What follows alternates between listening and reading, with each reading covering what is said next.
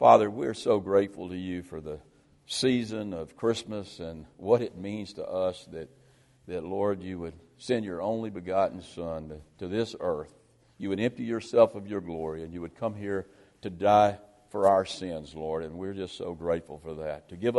You came to give us new life, Lord, to give us hope, to give us a future.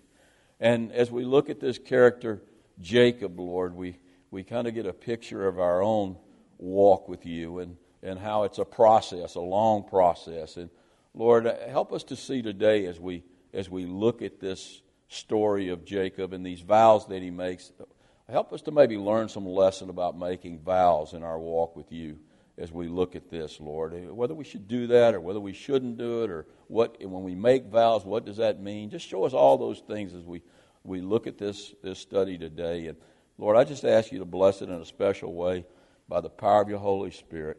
I ask that in the name of Jesus Christ. It's in his precious name that I pray. Amen. Some of you might have heard the story about Boudreaux. He had a little piece of land and he struck oil. And I mean just immediately he was a wealthy tycoon. And but something happened. A month or two after he struck oil, he fell down deathly ill. And he was at the hospital, and the pastor came to see him, and he said, "Pastor, if God will heal me, I'm going to give $1 million to the church." And the pastor said, "Well, that's great. We're going to really pray for you." And so they began to pray, and sure enough, Boudreaux got healed. And a couple of months passed by, actually several months passed by, and the pastor hadn't heard anything from Boudreaux, and he ran into him at the grocery store, and he said, "Boudreaux, you said that if God would heal you, you were going to give the church $1 million, and I hadn't seen any money yet." And Boudreaux said, "Did I say that? That just goes to show you just how really sick I was." You know, isn't it funny how we forget the vows that we make to one another, and especially those vows that we make to God? In today's lesson, the Lord's going to remind Jacob of a vow that he made, actually two vows that he made to him when he was at Bethel. And we're going to see whether or not Jacob kept those vows as we look at this study, and also maybe learn a few lessons about the perils of making vows as we go through this study. I want to pick up where we left off last time. If you remember in our story, Jacob had made a deal with Laban. Laban didn't want Jacob to leave because God was prospering Laban through Jacob. And so Laban said, you name your price and we'll make a deal. And Laban said, "Look, I don't have anything. I want something out of all of this." He said, "Just give me the speckled, the striped, the spotted, the streaked, the brown, the flawed sheep and goats that are born. And you can take all the flawed and sheep and speckled and striped goats and lambs, and you can remove them as far as you want to remove them away. And then only the ones that are born thereafter from the thoroughbred sheep and goats, those will be mine."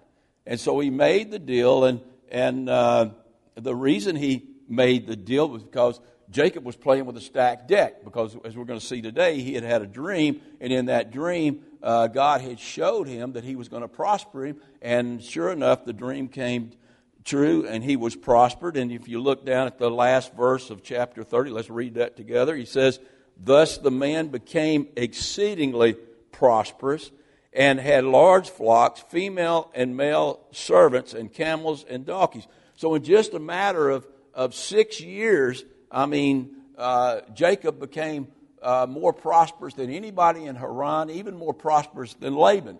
And so Laban and his sons are thinking, hey, they've been had, and they're mad about it. And so I think they're plotting to get all of those sheep and lambs back, maybe even to take his daughters back, and maybe even to do harm to Jacob. And Jacob hears of this, because we pick up in chapter 31.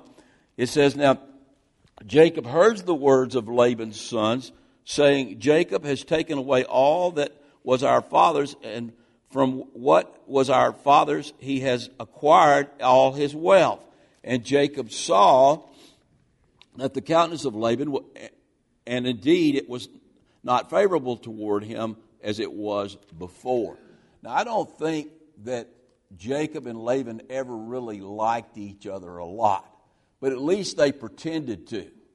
But now that Jacob has acquired all of this wealth, Laban and his sons, they're furious.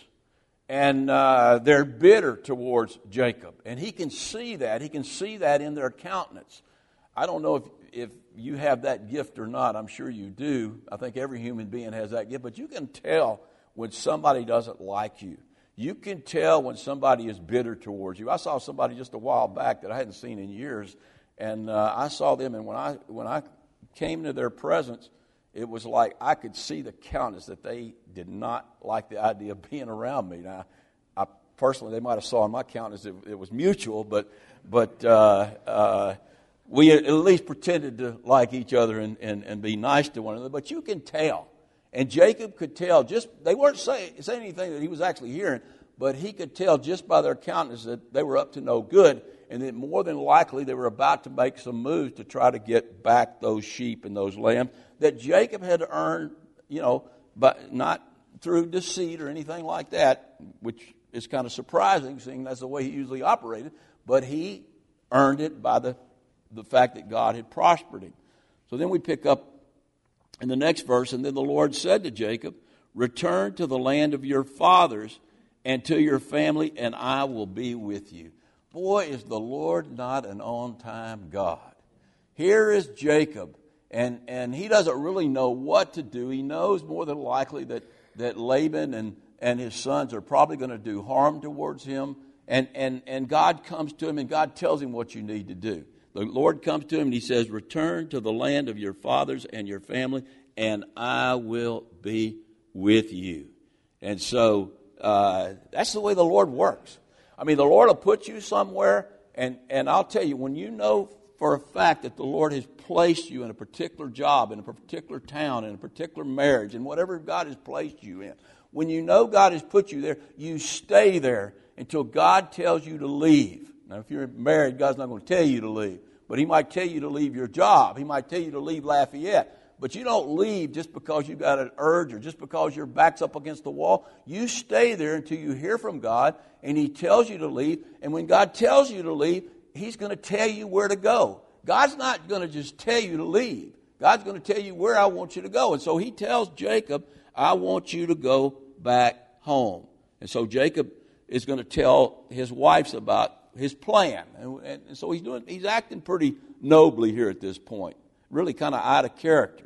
So Jacob sent and he called Rachel and Leah to the field. Now I want you to notice here that Rachel and Leah, what were they doing when they were under the tutelage of Laban?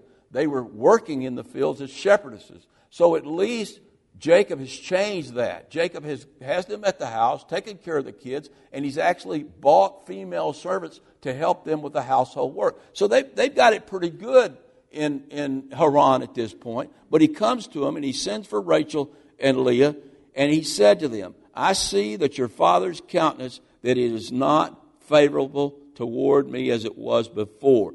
But the God of my father has been with me." So the fact that God has been with me, I couldn't help but being blessed. And God has blessed me, and your father liked the fact that I was being blessed until we changed the deal. In these last 6 years, I've actually benefited from the blessings instead of Laban benefiting from the blessings. And so your father's mad at me, and I think he's going to make a move to take back everything that we've earned over these years. And so he says in verse number 6, "And you know that with all my might I have served your father. Yet your father has deceived me these last 6 years, and he's changed my wages 10 times. But God did not allow him to hurt me. If he said thus, the speckled sheep and goats shall be your wages, then all the flocks bore speckled. And if he said the streak shall be your wages, then all the flocks bore streak." What he's saying right there is, here it started out, God told him that he was going to bear that these sheep are going to bear flawed sheep. And when the sheep and goats bore speckled sheep, Laban said, "Hey, you can't keep all the speckled sheep. I want some of the speckled sheep." So God changed it, and they started bearing streaked sheep. And Laban said, "Well, I'll just take the streaked sheep." And when they started all bearing streaked sheep, Laban said, "Hey, you can't keep all the streaked sheep. You can keep the spotted sheep." And then they started bearing spotted sheep. "Well, you can't keep the spotted. you can have the brown sheep. Well, then they started bearing brown sheep. And Laban changed those wages every time, 10 times, he said. Over and over again, he changed my wages, trying to stop me from being blessed by the God. But Laban wasn't going to stop God from blessing from blessing Jacob. And listen to what God says next. So God has taken away the livestock of your father, and he has given them to me. Laban had changed the deal over and over again, and then he says, God has taken away the livestock from your father, no matter how many times he changed the deal, and he's given them to me. And Jacob says, I knew he was going to do that, and the reason I knew God was going to do that for me is because God had told me in a dream that he was going to do that for me. And then he describes the dream beginning in verse number 12.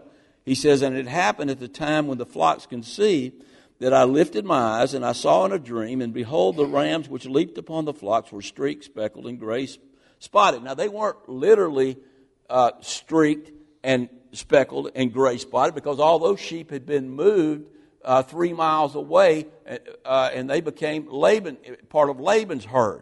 But their genes of these rams were carrying recessive genes, and so they were, in God's eyes, streaked, speckled, and gray spotted.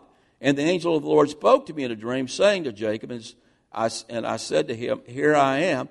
And he said, lift up your eyes now and see all the rams which leap upon the flocks are streaked, speckled, and gray spotted, for I have seen all that Laban is doing to you. I have seen the fact that Laban has treated you unfairly, that he's robbed you of your wages. And I'm going to recoup those wages for you, and I'm going to give you even more than you were due. And then he says in verse number 13, he says, I am the God of Bethel. That's the way Jacob knew the Lord up until this dream, up until this point. I'm the God you met at Bethel, where you anointed the pillar and where you made a vow to me. Now, arise, get out of the land, and return to the land of your father. So the Lord tells Jacob, the first thing he tells him, he says, I am the God of Bethel. Bethel, what was Bethel? Bethel was the place where Jacob saw the ladder coming down from heaven, and he saw angels ascending and descending on that ladder. And so what God is saying here is, I'm the God you saw at Bethel, but I'm also the God of Haran. And remember back in chapter 28, when Jacob saw Jacob's ladder, when he saw that ladder, and the Lord spoke to him at that time, Jacob saw the Lord as some sort of local deity. He saw him as the God of Bethel. That's why he called the place Bethel, the house of God. And then God appears to him at Haran. So when God appears to him at Haran, he's telling Jacob something very important about himself. What is he telling him? He's telling him that he's omnipresent. That wherever you are, Jacob, that's where I'm going to be.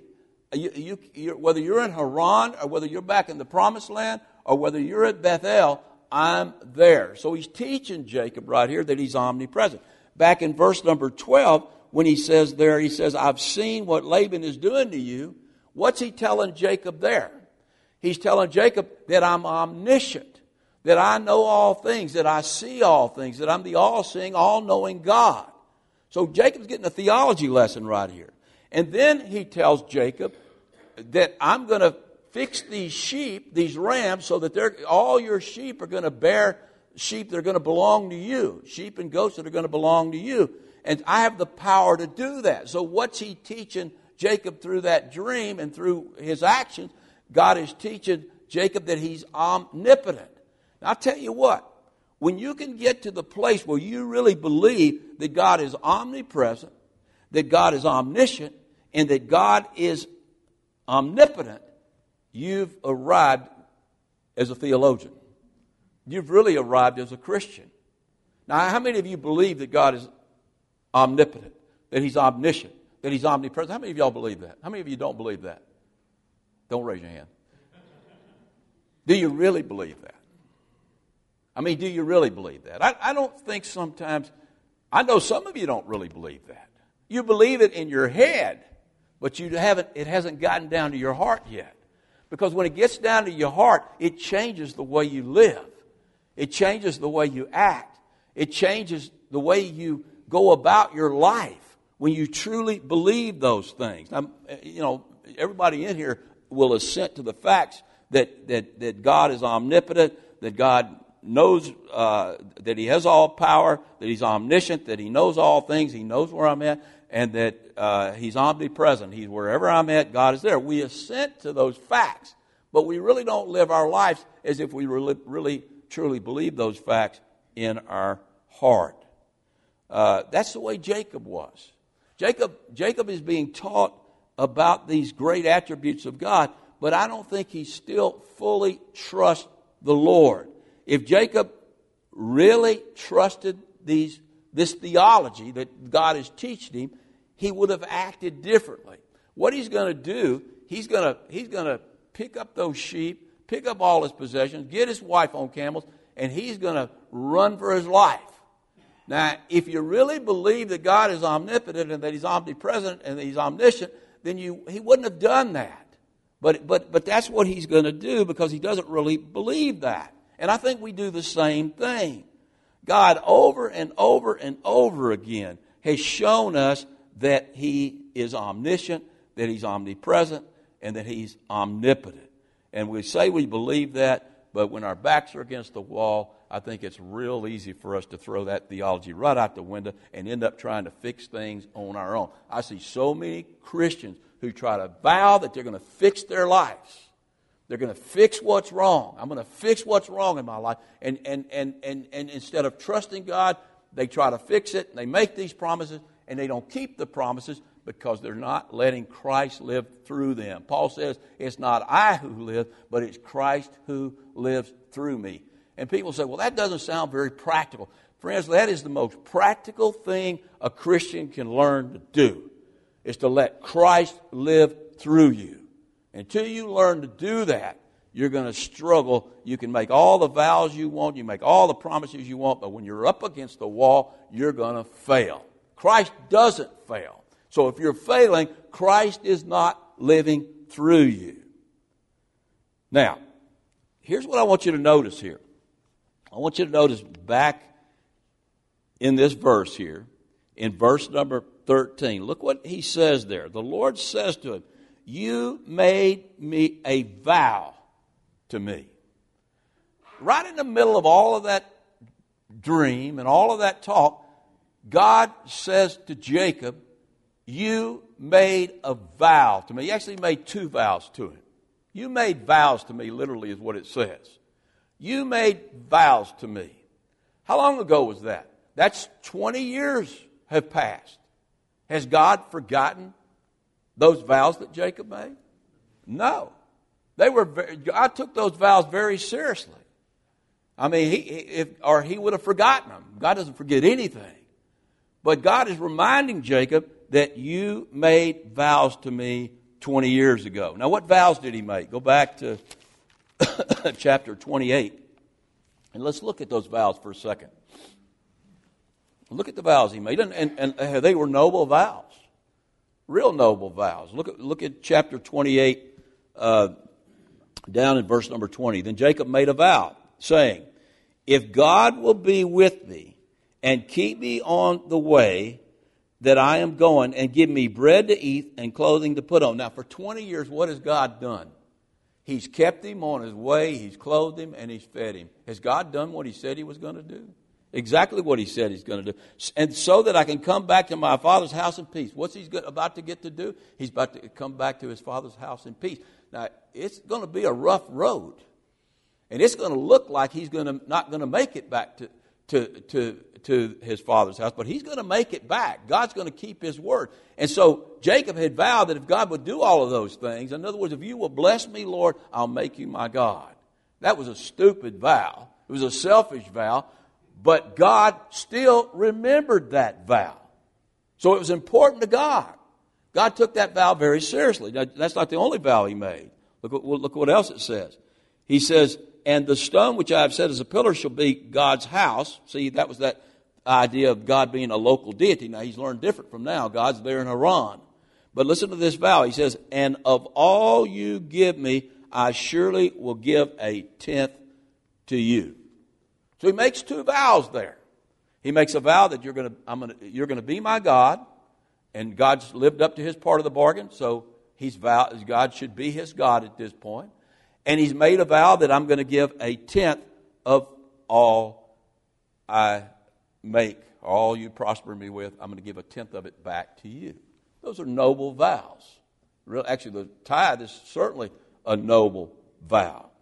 But let me ask you this. Were those vows necessary? I mean, would God have not protected and clothed and fed Jacob and not have gotten Jacob back into the land if Jacob had not made those vows? God would have gotten him back. God would have protected him. He would have fed him. He would have clothed him. He would have taken care of Jacob. Not because Jacob was a righteous man, not because he deserved it, not because he made the vows, but because of the promises that God had made to Abraham. So why was God going to get Jacob back into the promised land? He was going to get him back into the promised land because he was an heir to the promises of Abraham. He was going to get him back to the promised land because of grace, not because of the vows that he made. But nonetheless, Jacob had made those vows, and the Lord had remembered those vows, and the Lord had taken those vows very seriously. Now, whether or not Jacob gave a tenth of all that God prospered him with is really questionable. I don't see anywhere in Scripture where Jacob gave back anything to the Lord. And so we don't know from the text whether or not. I mean, with Abraham, we know he gave a tenth because Melchizedek came and he gave a tenth of his spoils to Melchizedek. So there you have an actual picture of Abraham making that tithe, but we never see that with Jacob. But as far as Jacob making God his God, he's a long way at this point from doing that. Long way from doing that. In fact, I don't think Jacob ever made God his God. God made God his God. Jacob never would have done it. God, that's the same way with you and I. Lord, I'm going to make you my God. I'm going to love you with all my heart, with all my soul, with all my mind. You can't make it out that door loving the Lord with all your heart, with all your soul, with all your mind. Some of you are drifting away now and you're not loving the Lord with all your soul, with all your heart, with all your mind. And none of us can do that. And when you make those kind of promises, you can't keep that kind of promise. And so it's only God who can work in our lives in such a way. Now we have our will and we've got to exercise our will, but it's only God who in the end can make God our God. And that's what he does. He does that by grace. Now, let's go look at this story from Leah and Rachel's perspective and see what they do, beginning in verse number 14. In verse number 14, then Rachel and Leah answered and said to him, is there still any portion or inheritance for us in our father's house? Now that's a rhetorical question. And what's the answer to that? No. Their father never really cared about them. They were women, and I'm not putting women down here in any form or fashion. I mean, women are equal in Christ. But in that culture, women were chattel, at least in Laban's mind. They were property to him. And so who was going to get the inheritance? Their brothers were going to get the inheritance. They weren't going to get anything. And they had worked for him for nothing. And then they ask another rhetorical question. Are we not considered strangers by him? I mean, he doesn't even love us. He doesn't even care for us. He's just used us. For he has sold us. I mean, even our marriage to you, Jacob, came because our father sold us to you for your wages. So we're just chattel to him. And he's completely consumed all the money that he's earned, and he's not going to give us any of it. For all these riches which God has taken away from your father are really ours, that he stole from us, and our children's now. Then, so whatever God has told you to do, do it. We're all in. We're ready to go if you're ready to go. And Jacob's ready to go. So Jacob's got the word he wants from his wife. His wife say, hey, we want to do this. Let's get out of here. And then Jacob rose in verse number 17. And he set his sons and his wives on camels. And he carried away all his livestock and all his possessions which he had gained. And he had gained his acquired livestock which he had gained in Padam Haran to go to his father Isaac in the land of Canaan. Now Laban had gone to shear his sheep, and Rachel had stolen the household idols from her father. Now, we're not going to get into the story about the household idols till next week, so we'll save that one for right now. But here's Laban, and he's gone to shear his sheep. Now, where are his sheep? Where are his sheep? They're 3-day journey away. So that means when Jacob cuts out and starts heading out, it's going to take somebody 3 days to go find Laban and tell him that they've left, and then 3 days for him to get back, get ready, and go chase after them. So he's going to get him about a 7-day head start. So if he ever was going to leave, this was the time to leave. If he's going to leave the way he left, this was the way to do it. And so, but look at the way the Lord sees this in verse number 20. And Jacob stole away like a thief in the night. He stole away. That wasn't the way God intended him to leave. God had said, now, I want you to leave. But he didn't intend for him to steal away in the night. He says, and Jacob stole away unknown to Laban the Syrian, in that he did not tell him that he had intended to flee. So he fled with all he had. He arose and crossed the river Euphrates and headed toward the mountains of Gilead on the east side of the Jordan. And so here is Jacob stealing away in the night. He doesn't even let Laban see his daughters and his grandkids for the last time. That's terrible what he does. And in doing it the way he did it, let me tell you what he's doing. He's breaking that vow that he had made to God at Bethel. That vow in which he said, I will make you my God. I'm not talking about the vow about the tithe. I'm talking about the one where he makes that, the vow he makes that he's going to make Jehovah his God. And he did that for the same reason many of us make vows in the first place, because of pride and distrust. In other words, pride in himself. Yes, God's told me to leave. Yes, God told me he's my God. And yes, God told me he's going to take care of me. But I really don't trust him to do that. I trust myself. He had pride in himself. And so what he's wanting to do, he's wanting to get out of there. And he's wanting to steal away just like a deceiver, just like his name says he is. And he really does the wrong thing. What should he have done? What do you think maybe God wanted him to do? He wanted him to man up. That's what he wants us all to do, guys, ladies, women up. He wants us to man up, and he wants to face our problems, face to face with the people that are causing us our problems, and trust the Lord to take care of the rest.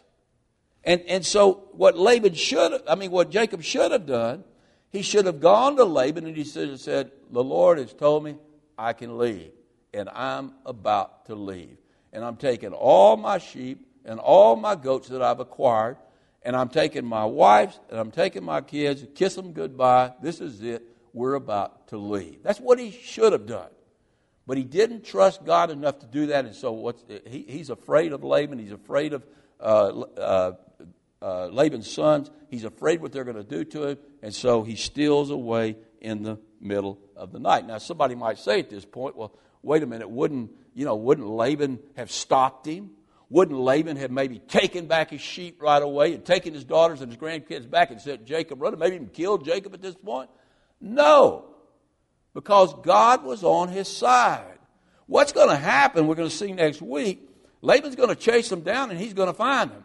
He's going to take him 7 days to find him. But on that first night, when Laban is sleeping, the Lord's going to come to Laban in a vision, and he's going to tell him, you better not mess with Jacob. You better not mess with his wives. You better not mess with his kids. And you better not mess with his property. All of that is his. But he's going to chase him down anyway. He's going to chase him down because he wants to see his grandkids one last time. He wants to see his daughters one last time. And so Jacob should have trusted the Lord, but he didn't trust the Lord. So Jacob really didn't keep his vow. And the reason he didn't keep his vow is his pride and his distrust of the Lord. He really hasn't made the Lord his God at this point. That doesn't mean that God didn't hear his vow. That doesn't mean that God didn't take his vow seriously. God wanted him to live up to that vow. God wanted him to make the effort to make the Lord his God. God wants that from all of us. I mean, I don't think he wants us to vow that we're going to make him our God, but he wants to be our God. He wants for us to live as if he's omniscient and he's omnipresent and he's omnipotent. He wants us to live that way. And he takes those vows seriously. Even though he knew Jacob wasn't going to keep that vow, he was never going to live up to the vow, he took that vow seriously. And that's why, as we conclude this, the lesson we want to learn, that it can be a really foolish and prideful thing to make a vow to the Lord. You better be real careful about that. Because when you make a vow to the Lord is going to take that vow very seriously. Very seriously. And at some point, if you make a vow to the Lord, it's going to be really hard. You're going to be put in a situation where it's going to be really hard to keep that vow. And that's why my recommendation is not to make vows to the Lord. Now, that's after 30 years of experience and several of those years where I used to make vows. I've learned not to make any vows to the Lord. None whatsoever. I take it back. There's one vow I'm making. We'll talk about that one in a minute.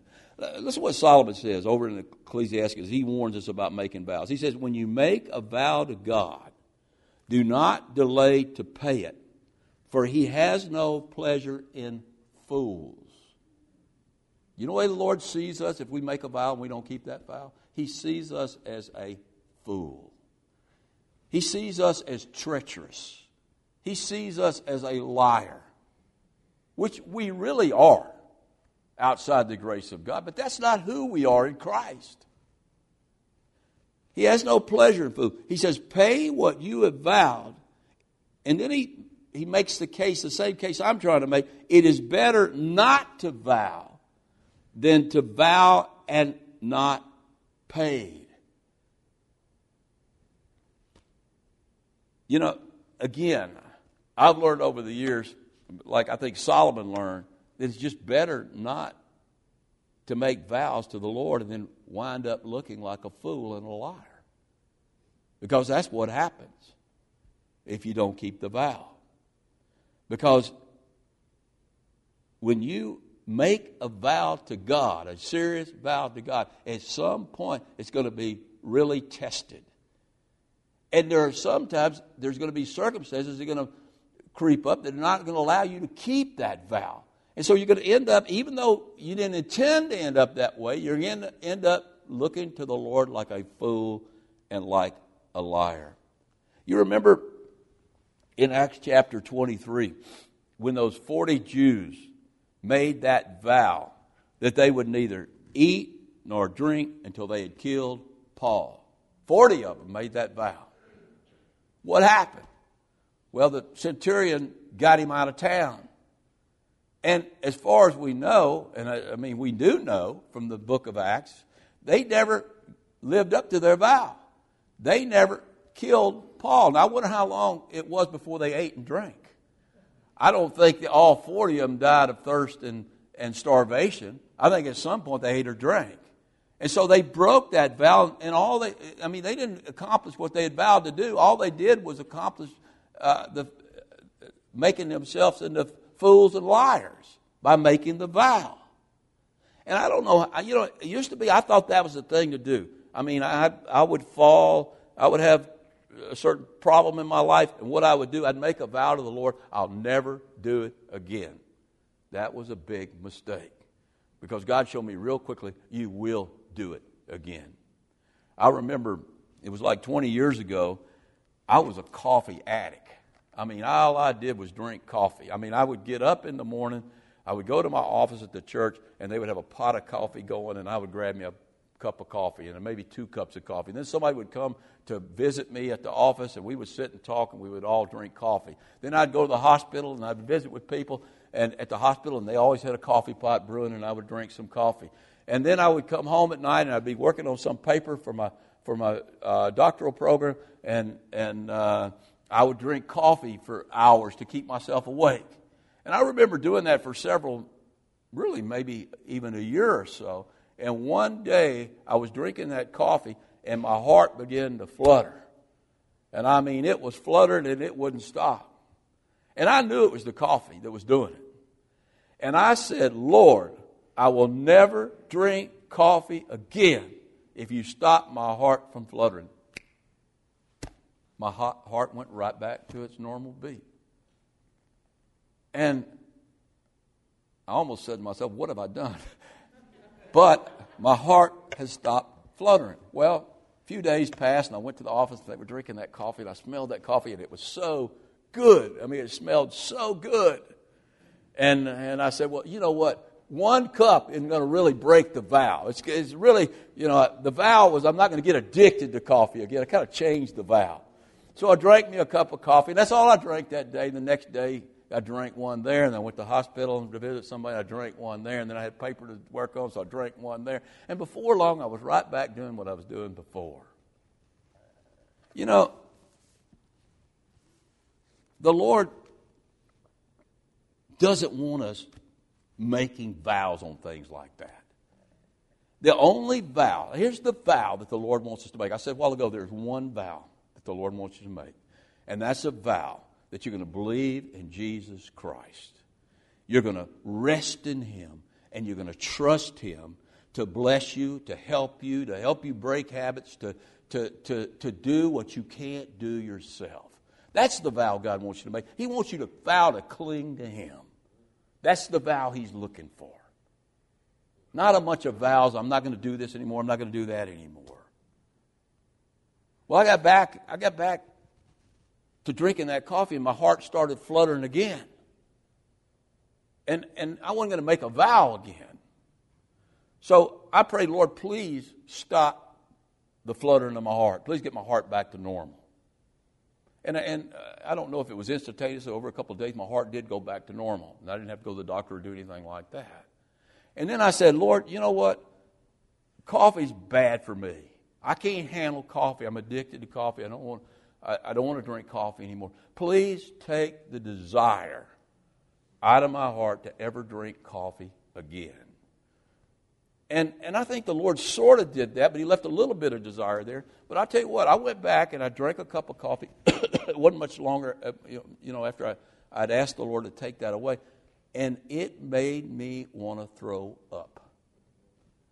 And I thought, well, I didn't eat breakfast this morning. It's just turned my stomach. And so the next day I didn't do it in the morning, but I was at the hospital and I grabbed me a cup of coffee. And I had to go to the bathroom and throw up. 20 years later, I can tell you right now, I cannot drink a cup of coffee. I can drink a cup of decaf iced coffee or something like that, just everyone. But that even turns my stomach. But if I drink caffeinated coffee, it will make me throw up. Now, you can say that's psychosomatic. I don't think so. I think God actually not only took that desire, He made it to where I just couldn't drink coffee ever again because coffee was doing harm. And all I had to do, instead of vowing to stop doing that, I just had to ask God to help me with that. You see, all our vows to do better, to our vows to break some bad habit we got, our vow, I have people vow, I'm going to love the Lord God more than I've ever loved Him before. I vow to love the Lord God with all my heart, with all my soul, with all my mind. People who say that are liars. Nobody does that. And some of it's so obvious. You can look at them and tell they don't love the Lord God with all their heart, with all their mind, with all their soul. You just watch them for 10 minutes. But people vow to do those things. And people vow, wherever you call me to serve you, Lord, I'm going to go there. And then God calls us and we do this. You know, God certainly didn't call me to work in children's ministry. That's for I'm above that. Or God didn't call me to witness to that person. I'm above that. I mean, we just don't listen to God. But we shouldn't be making those vows. I mean, that's why George Lichtenberg puts it like this. He said, the greater sin is making the vow, not breaking the vow. The fact we make vows, we're saying we can do something that only God can do for us. We are vowing to do something that we need God to do for us. And that's what we need to do. We need to ask God to, by His grace, to help us out of the fix we're in. Ask God by grace to help us break that bad habit. Ask God by grace to help us to love Him with all our hearts and with all our soul and with all our minds. To truly make Him our God. Listen, it was grace that was going to get Jacob back home to the promised land, not his vows. And it's grace that's going to get you and I home to the promised land, not our vows. Let's go to the Lord in prayer. Father, we just thank You for all You do for us through Your great loving grace. Lord, that we don't have to make promises we can't keep. Lord, it's a good thing to want to love You with all our heart. It's a good thing to want to serve You, Lord. It's a good thing to make You our God. It's a good thing, Lord, to break those bad habits that beset us. But, Lord, give us the heart to do that, but You help us to rely on Your power to do those things, Lord. To trust You to do those things. That's the vow we all need to make today, that we're going to trust You to make us better people. Lord, we can't do it. No matter how much we vow to do it, we can't do it. So we humbly come to your altar, Lord, and we pray that You make us better people. That You help us to break those habits that beset us, Lord. Lord, we just ask for Your grace to just pour out on us in such a way, Lord, that we have the power to live the kind of life and to love You the way You want us to love You. We can only do that by Your great grace. We pray for that in the name of our loving Savior, Jesus Christ. It's in His precious name that I pray. Amen.